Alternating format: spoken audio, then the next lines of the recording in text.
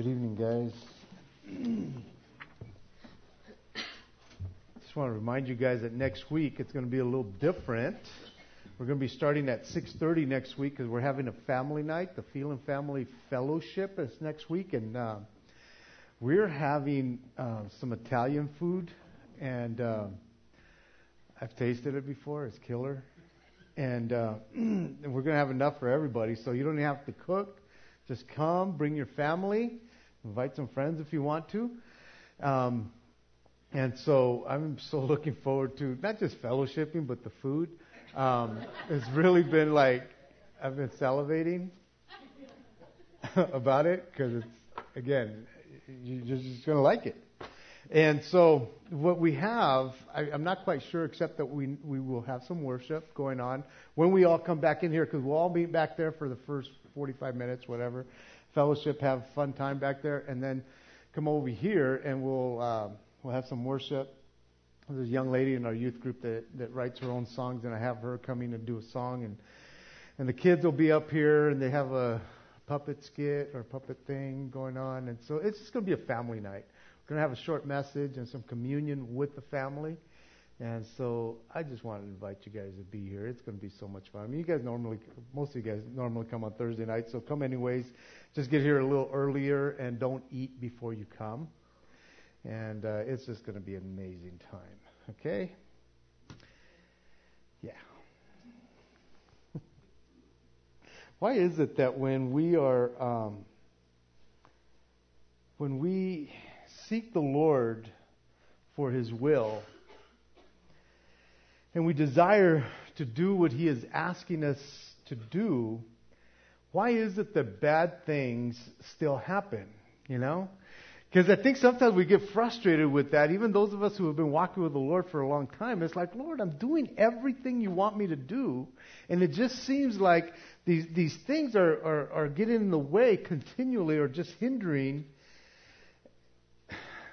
And it just oftentimes when we're trying to do what is right, what we're trying to be obedient, that things seem to take a turn for the worse oftentimes. And it just seems like, Lord, it's just not getting better. Or because I've done these things, it seems like because I've done this bad thing has happened. And it's like when I was walking in the world, how is it that I really never struggled like this? It's like, well, no, you probably did too. And we're doing what we believe God wants us to do. It just seems when all these things happen, it just doesn't seem fair because we're trying the best we can. But I think that oftentimes we have the mindset as believers, we have the mindset that because we are followers of God, that because of that we should be exempt from bad things happening. After all, we've asked Jesus into our life. We are filled with the Holy Spirit. We're walking in the Spirit, not after the flesh, or at least trying to, day by day. How is it that everything bad seems to happen to us? And it's simply not true that it's not always just us. The Bible tells us in Matthew chapter 4 or chapter 5, verse 45, it says, He makes the sun to rise on the evil and on the good, and sends rain on the just and the unjust. It happens in both worlds. It happens to everybody. The sun rises on the evil and on the good, and it rains on the just and the unjust. And I heard Dr. J. Vernon McGee say a long time ago, he said this, that it rains more on the just than the unjust, because the unjust just stole the just's umbrella.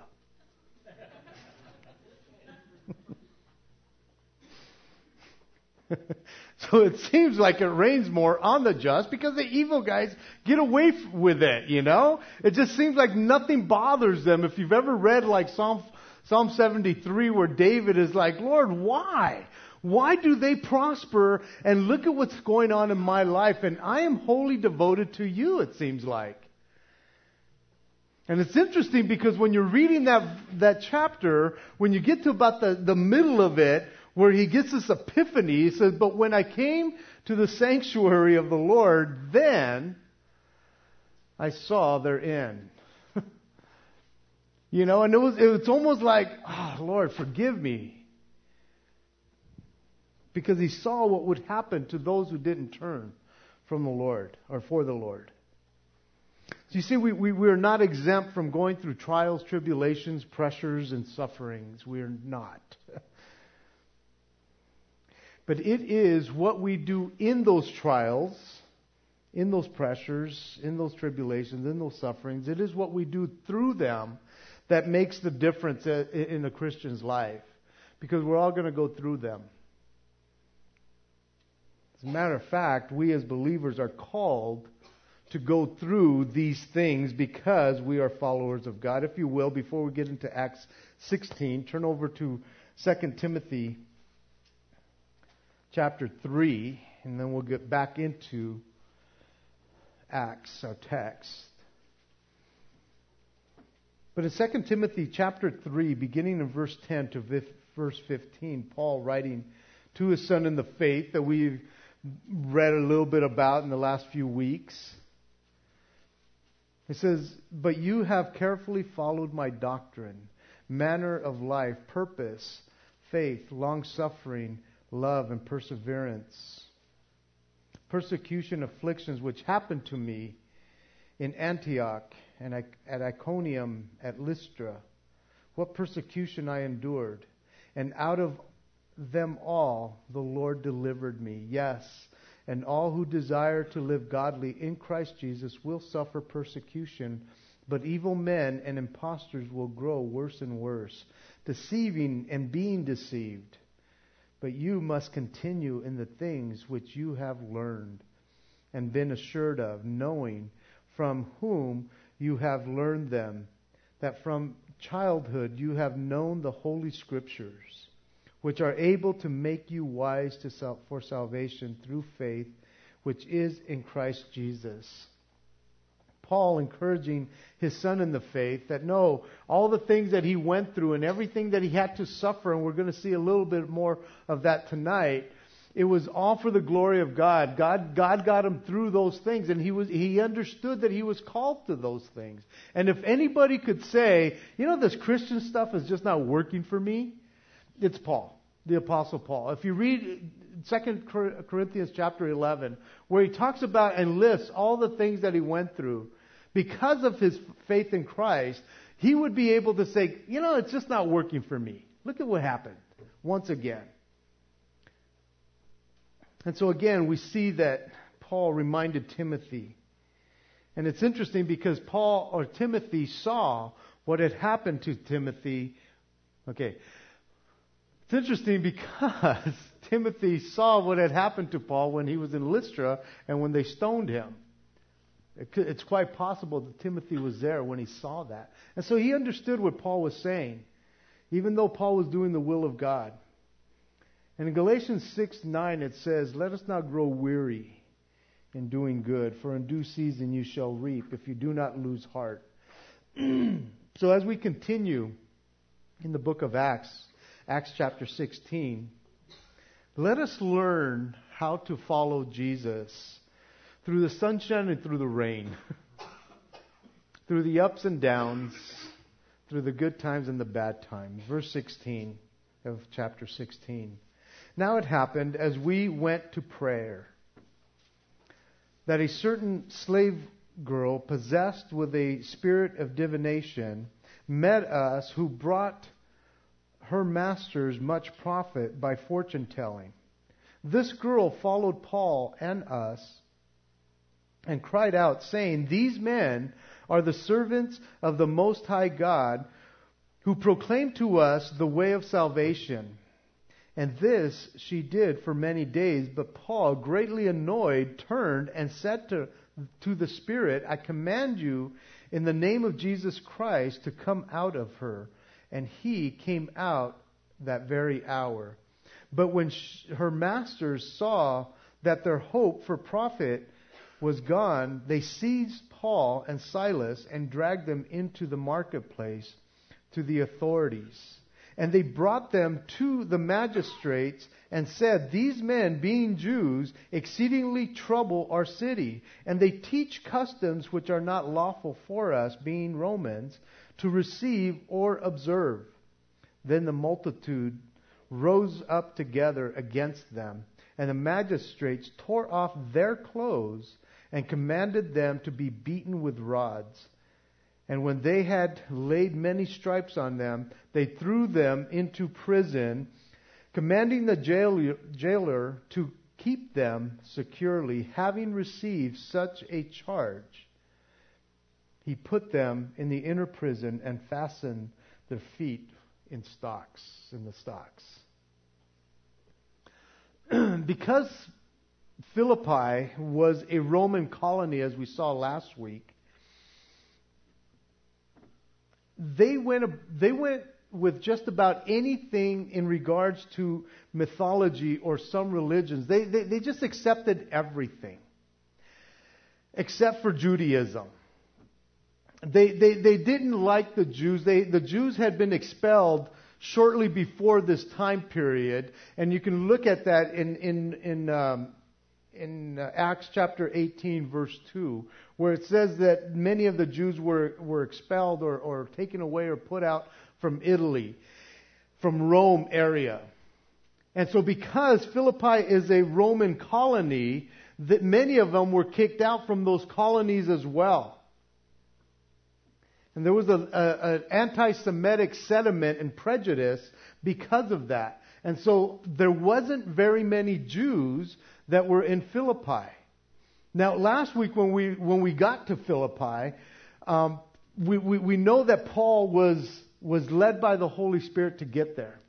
All the other doors were closing, and they were supposed to continue forward and get to Macedonia. And Philippi was one of the key cities that they were going to go to. And they got there, and they led a woman and her household to the Lord. And there must have been others who came to the Lord. And so it is safe to say that as soon as lost people are saved, then begins the hindering of the enemy, Satan, right behind him. As the Lord is doing a work, then the enemy wants to come and destroy the work of God. Guys, it is a natural process that happens. You begin to walk after the Lord, do the things that you're supposed to be doing, and be ready for the hindrances that come our way. It is a natural process. When we jump ship, when we rank out from what the world wants us to do, and we decide to follow after Christ, then we're really being rebellious against this world system. These kids that want to be rebellious and they're rebelling against their parents, it's like they're not rebelling. They're doing exactly what the world wants them to do. You really want to be a rebel, follow after Jesus. And once you do that, once you rebel against the world, then Satan is the one that comes after you and his demons. He's the one that gets upset because you've totally jumped ship. And so we shouldn't be surprised when these things happen. We're not told how long it had been since Lydia and her household and others, I'm sure, had gotten saved. We don't know if it was within days or weeks of the encounter that we saw last week up until this time. It just says now it happened when they went to prayer. And so we're not exactly sure when it was. Again, we know that Lydia and them were going down to pray on the Sabbath day, because even though she wasn't a full convert to Judaism, she was a seeker of God. She was desiring the truth. And so on the Sabbath, they would go down by the riverside there and go pray. It was customary for this group of ladies to go down. But it's quite possible that after Paul was introduced to them, or how they came to know them, that because now they are now true believers in God, that maybe they're going every day down to pray. That they were not waiting just for the Sabbath to happen. We're not quite exactly sure how it was happening, but it was happening. It could have been a daily thing.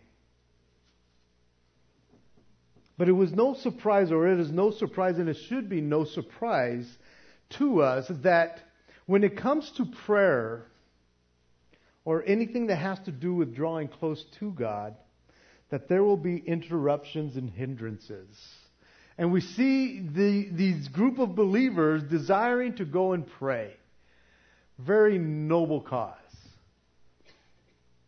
And so, right as they're getting or going in that direction, all of a sudden the demonic activity starts. It comes when you're wanting to spend time with the Lord. All of a sudden, these interruptions begin to happen. All of a sudden, there's hindrances and things like that might keep you from that place. Now, I don't want you to over-spiritualize this. If you're wanting to go pray and the phone rings, I'm not saying that it's a demonic thing that's happening, you know. I don't want you to over-spiritualize it. It's like, man, No, it could be a divine appointment that God's saying, hey, before you come to pray, there's somebody calling that needs your help. That needs you to minister to them. I don't want you to think that your kids are demon-possessed just because they bug you every time you decide to have a quiet time. You know? I don't want you to think that it's like, man, they're just demon-possessed. I just know it. Because every time I desire to spend time with the Lord, I go, Mom! It's like, oh, shut up! I'm trying to pray! Yeah, that goes over really good. You know? Bunch of little demons. Sometimes interruptions can be because God wants us to do something else, but they do happen. And we see that as this group of believers is desiring, going to go pray, that the certain slave girl possessed with a spirit of divination met us, it says, met with them. And she brought her masters some profit. This word for divination, it's an interesting thing because as I was looking it up and studying it, it means Puthan. And it comes from this Greek mythology that has to do with the god Python, which we know is a snake. And it's interesting because it's known as the earth dragon that kind of protected this city of Delphi. And it is supposed that Apollo is the one that slew Python. And some interpret that this young woman was possessed with this kind of a god that foretold the future. But there's others that suggest that she was more of a ventriloquist. That she would say things. I don't know if she had a little snake over here. I don't know. But I'm thinking that's interesting because it had to do with divination, with things that are mysterious, that had to do with fortune telling. But the spirit is a demon. And as I was looking at this, I'm going, okay, wait a minute. It's saying that it's telling the future. But no one can tell the future except God. God is the only one that knows the future or can tell you the future of what's going to happen. Satan does not have that power. In the Amplified, it says about this spirit of divination, claiming to foretell future events and to discover hidden knowledge. Satan and his demons do not have the power to tell the future. They don't. But they do know what the future holds according to what is said in Scripture. So they know what the Scriptures say about the future. So they can speak about those things and suggest those things in people's hearts, but they cannot read your mind. They just can't. They don't have that power because God is the only one that can read your mind. He knows your thoughts even before you say them. It's like, well, man, Satan is just putting all these thoughts in there. Well, yeah, oftentimes, yeah, that's possible. He can do those kinds of things, but he cannot read your mind. And oftentimes when, you see things that it's like, man, they're telling me exactly what, my family or whatever, they can only say things that they have heard, these demons. And I believe that they can use people to do those things. I believe that people can still be demon-possessed, just like what we're reading here. And there is power in what Satan has, but he is not God. And he doesn't hold a candle to God. But I think we give him too much credit in what we think that he can do. Oh, there's a lot of power in that. But God is above him.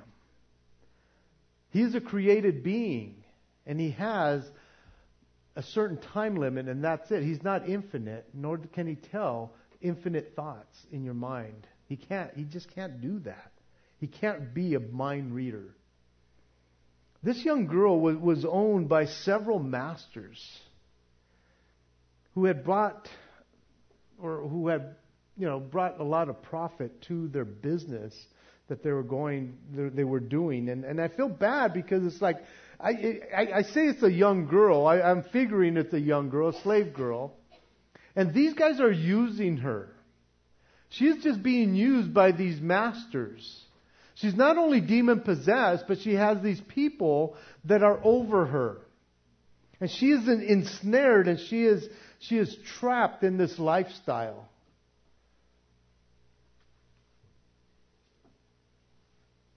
We don't know how close she was or she got to Paul or the other believers, but what she was saying about all that was happening was true. That they were men of God, and they were, servants of the Most High God, and they were out to save others. They were sharing the way of salvation. You see, Satan and his demons cannot deny who God is. The scriptures tell us that the demons, they know God. They believe in God, and they tremble. They know his power. They quake in their boots because of the power of God. They know exactly who he is. But if they could blind others of what they know, they will blind others of what they know, of what they could know. They hide it. And this poor girl, even though she was speaking the truth, she was blinded because of this possession from these demons, or this demon that was in her life. She was trapped. And so in this case, this girl, thus the Spirit, is speaking the truth about what Paul and his team were doing. But Paul didn't want the gospel or the name of God to be promoted by someone who was demon-possessed. It just wasn't right, because in one minute she could be speaking the truth, and the next minute she could be speaking the lie through the enemy. And so he has to put a stop to it. But it's interesting because it says that this happened for many days. So Paul was pretty patient in this girl coming alongside of them whenever they were going out to pray or wherever they were at. He was pretty patient in allowing her to say these things. But maybe it was a moment in time where the Lord just impressed it on his heart, gave him a heart of discernment, to say, you got to put a stop to this. And he decided to be obedient in that. And it's interesting because it tells us that Paul was greatly annoyed with this girl. And the word for that is he was worn out. He was worn out. I was telling a guy that was in my office this morning, I said, man, I could like just take that verse or that portion of the verse and just, if I want to be annoyed with people, it's like, no, it's scriptural. Paul was annoyed. So I want to be annoyed. But no, he was wore out with what was going on. And I don't know if he was wore out because of the message or what was happening, or if his heart was just hurting and worn out to see how enslaved this young girl was and had compassion on her. seeing that, man, this girl, it almost sounds like she was being prostituted out, because she had many masters and she was bringing in a prophet, and they were using her. And so it could be that he was annoyed at that as well. But it just says that he finally didn't speak to her, but to the Spirit. The one that enslaved her. The Lord had given him discernment that wasn't so much physical, but a spiritual matter. And he dealt with it. And notice how long this process went. It wasn't something that was drawn out. It wasn't a procedure that just like, man, you're just fighting and trying to exorcise this person, man, to where this demon comes out. It doesn't say those things. He didn't lay hands on her. He didn't scream at her. He didn't change his voice to where it was more King James-ish, to where it's like, you got to come out or whatever, in the name of. He didn't get loud or in that sense, and he didn't say it underneath his breath either. In the name of Jesus, come on. Because Satan can't hear you when you do that. The demon can't hear you. He said it in a voice, but he said it with authority. He said it not in his own name, not in his own power, but in the name of Jesus Christ. That is the authority that Jesus has given to us. It is his name that makes the enemy quake in his boots. It is his name that frees people. It is his name that when you're being oppressed and when others are being possessed, that you as a believer have the authority to speak in the name of Jesus. The Bible tells us in Matthew 16, verse 17, it says, These signs will follow those who believe. In my name, they will cast out demons. They will speak in tongues, and they will, if they drink any daily thing, blah, blah, all these other things. But he says, in my name, you can cast out demons. And it's interesting because in a couple more chapters, when we get there was this group of itinerant Jewish priests that they were trying to exorcise people. Not like exercise, but like to cast out demon type stuff.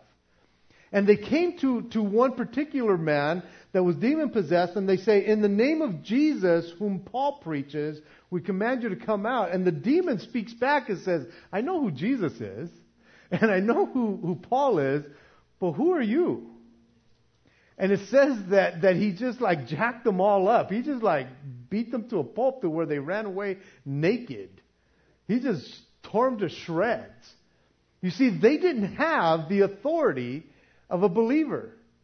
They were going on what they had seen Paul do, and they used the same words that Paul used, but they didn't have the authority. And yet the Scriptures tell us that he has given us that authority, that these are the signs that will follow. Now understand, these are not the signs that we follow.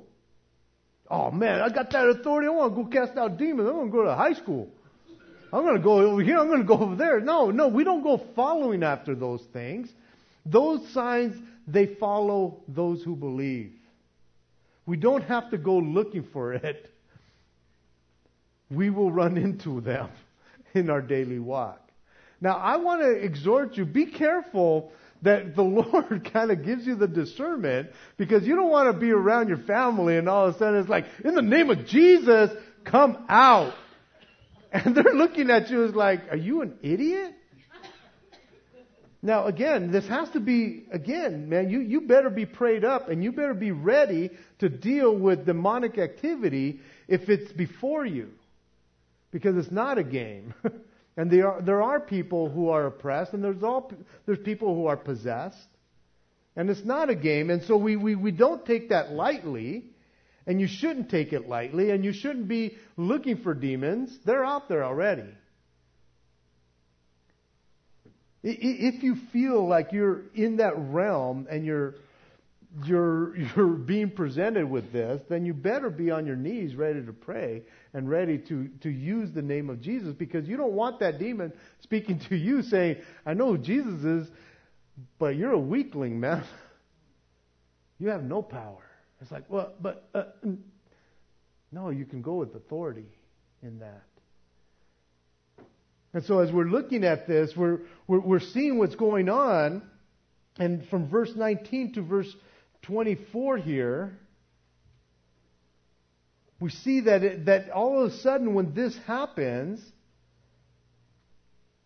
it says when her masters saw or discovered that their little moneymaker was done, they weren't too happy about it. And isn't it typical of the world that when they're done with someone, they could care less. It's all about their pocketbook. That's the way of the world, guys. The way of the world is to use you and abuse you and then just leave you when they're done with you. The world doesn't care about you. It really doesn't. The enemy could care less about you. It tells us that he is out to kill, steal, and destroy anything he possibly can. As soon as there was no more profit in them or for them anymore, they were done with her. However, these masters found out, and as soon as they found out, they came to Paul and Silas. It's interesting that Luke and Timothy, who were part of the team, aren't getting arrested and beat up. Because Timothy was half Gentile. And Luke is believed to be a full Gentile. And they went after the Jews.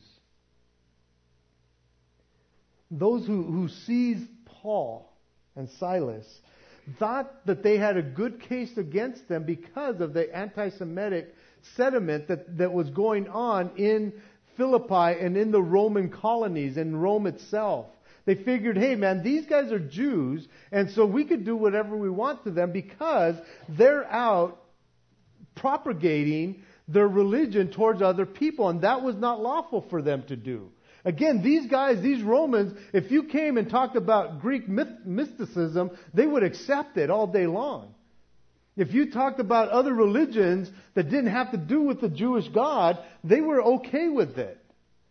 Just like the world is. Now, you could talk about anything, and they're accepting of it. But they were saying, man, these guys, they're preaching or they're teaching customs that are not lawful for us. That we can't receive or observe. And yet they were into everything else. And their claim was that they were trying to convert Roman citizens to Judaism. And it's interesting because they never even stopped long enough to question them. Yes, they were Jews, but they weren't promoting Judaism. They were promoting Jesus. And it's interesting because they're not trying to convert her. They weren't preaching Jesus to her. They saw that she was already enslaved and they needed to free her up. And so they hadn't converted her. She just stopped making money for them. And so they never even stopped to even question what was going on. They just assumed because they were Jews that they were trying to convert people to Judaism, and this would be an embarrassment for them later on. Next study. And so they brought Paul and Silas, old Si, they brought him to the marketplace. Apparently this is where the magistrates, the authorities, hung out and had court. Because it didn't take long before Paul and Silas were stripped. Because when it says here that they tore their clothes from them, or off their they tore off their clothes. It's weird because I was looking at that and I thought maybe the magistrates had tore their clothes, but it wasn't. They tore Paul and Barnabas' clothes off of them and began to beat them. And so it wasn't long before this, I don't know if they had kangaroos running around at this court, but all of a sudden, in the middle of all this thing, they're being stripped down and commanded to be beaten. And the term beaten with rods means that they were beaten with sticks.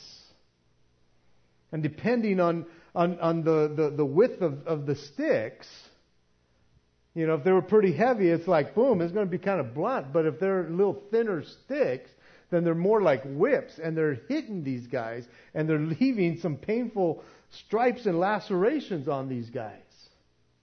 Again, and since they had no clothes on them, it was going to get pretty hairy there. It was going to be pretty hurting.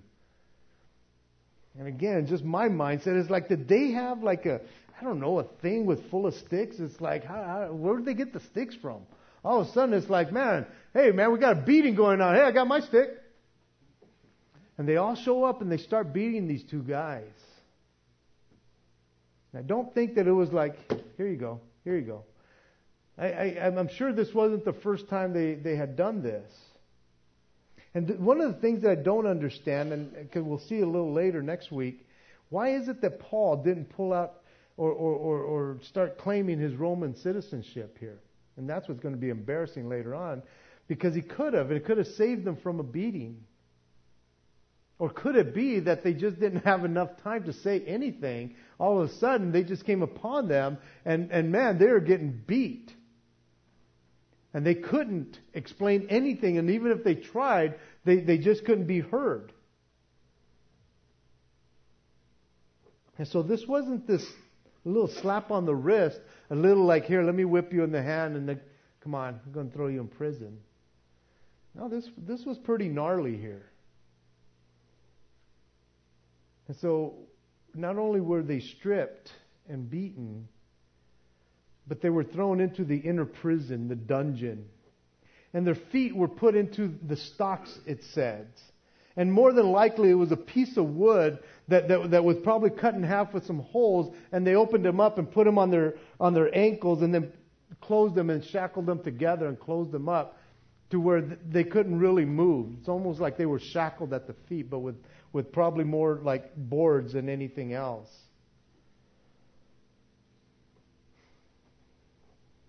Now, Paul and his team could have gotten to this point and questioned, did God really send us to Macedonia? Did God really send us over here for this? Is this what God wanted for us? Because we thought we heard God when we were over here and we wanted to go to Asia and that door was closed. And we wanted to go up to Bithynia and that door was closed. And it was like, no, just keep on going straight. And they get to Troas and he says, he sees the vision and it's like, come over here and help us. And it's like, wait a minute, did I see that or not see that? Because again, sometimes we get to this point where we are like locked up and shackled and we feel in prison. We're going, all we did was try to obey you, God. I thought I heard you to say that you wanted me to do this. And I went and I helped those people and I poured myself out that way and I did this and I did that because I was praying and I felt like you told me to do it. And it would have been really easy for them to say, I don't know, did you really see that vision, Paul? What was it, bro? Because look at where we're at right now. And boy, does it hurt. It just doesn't seem like it's working out for us right now. Where is God? Where is God? When all of this stuff starts happening in our lives, it's like, God, did you abandon us? Are you just playing this dirty little trick on us or what? Because I'm wanting to be obedient. And it seems like every time I'm obedient, bad things happen to my life.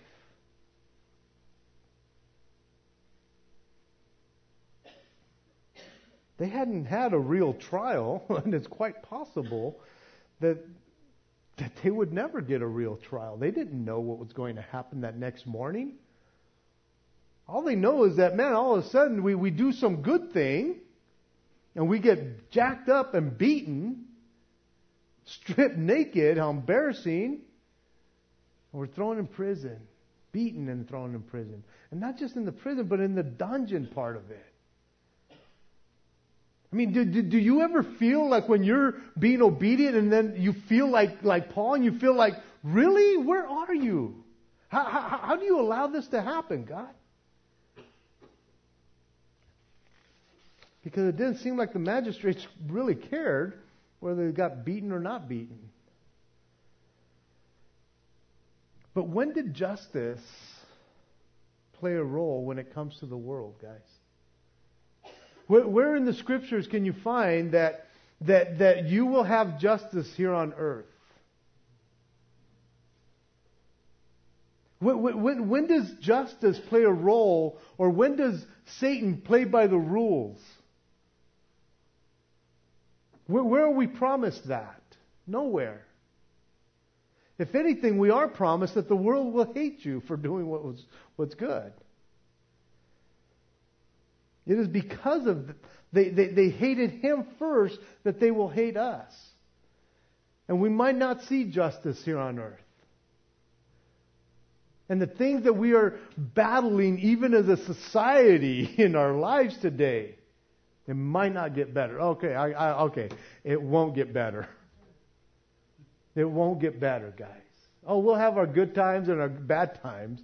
We're going to have our ups and our downs as Christians, and we can come together and sing Kumbaya and let's go out there because we battled the world out there. We're safe right here, somewhat, unless somebody rushes in with a gun. And then you go, really, in a church? It's like, yeah, how many times have we read about that? How many times have we read about people just killing kids just because? And it's like, no, there is no justice, guys. That's what we're battling. What time do I got? Turn over to John chapter 15. I want to give you a few verses. You can write them down or you can follow me. John chapter 15, beginning in verse 18 to 25. I just want to read these to you. Gospel of John 15:18. It says, "If the world hates you, you know that it hated me before it hated you. If you were of the world would love its own. Yet because you are not of this world, but I have chosen you out of the world, therefore the world hates you. Remember the word that I say to you, a servant is not greater than his master. If they persecuted me, they will also persecute you. If they keep my word, they will keep yours also. But all these things they will do to you for my name's sake, because they do not know him who sent me. If I had come and spoken to them, if I had not come and spoken to them, they would have no sin, but now they have no excuse for their sin. He who hates me hates my Father also. If I had not done among them the works which no one else did, they would have no sin, but now they have seen and also hated both me and my Father. But this happened that the word might be fulfilled, which is written in their law. They hated me without a cause." In chapter 17, verses 13 to 19. Jesus, as he's praying for his disciples, it says, "But now I come to you, and these things I speak in the world, that they may have my joy fulfilled in themselves. I have given them your word, and the world has hated them, because they are not of the world, just as I am not of the world. I do not pray that you should take them out of the world, but that you should keep them from the evil one. That they are not of the world, just as I am not of the world. Sanctify them by your truth. Your word is truth. As you sent me into the world, I also send them into the world.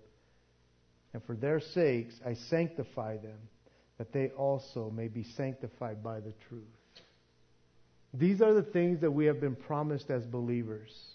These are the things that we have been promised to those who who obey Him, who follow after Him, who decide to rank out on the world and decide, I'm not going to do what the world tells me to do, I'm going to do what Jesus tells me to do. That's when the persecution, the trials, the tribulations, the pressures will come upon us, guys. Don't be scared. It's a natural process. This is what we are being called to do, and He will keep us because He is able to keep us. He has prayed for us. He has sanctified us. He has set us apart. Don't freak out. All Paul and his team had done was be obedient to what God had called them to do. And being obedient, they had gone against the world. The world loves its own, guys. And the world will accept all religions and all myths as long as Jesus is not in the middle of any of that. Jesus is the one that divides. He's the one that causes that line to be drawn, and Satan says, okay, now the war is on. Some in Philippi were saved from their sins. The slave girl was freed from being demon-possessed. And it was Paul and his team that were being used to do these things. They were being obedient. And yet they sit in prison, naked, beaten, in chains. It doesn't seem fair, does it? But fairness was never promised to us. It's not promised to us, guys. Oh, justice will happen in the end. We might not see it here on earth, but justice will happen. It is up to God to take care of those injustices that happen in our lives. And we need to allow Him to do that. I wanted to finish a little early because I just want to go right into prayer, guys. There was a song, one of the songs that we sang, and I just thought, I just want to read it to you so we can go into prayer with this. It says, I have a Maker. I have a Father. He formed my heart. He calls me His own. Before ever even time began, He'll never leave me. My life is in His hands, no matter where I go. He knows my name. He knows every thought. He sees every tear that falls, and He hears me when I call. My heart, as we go into prayer right now, is not so much, Lord, help, help, help. He knows your name. He knows your thoughts. Let's just worship Him in prayer. Let's just give Him some thanksgiving, some praise. Because He knows you. He knows you by name. Isn't that amazing? And so how about if we just enter into a time, and then whenever Jim thinks we're done, Jim will come up and his team and close us off. I mean, I'll be up here, but Sherry, can you start us off in prayer?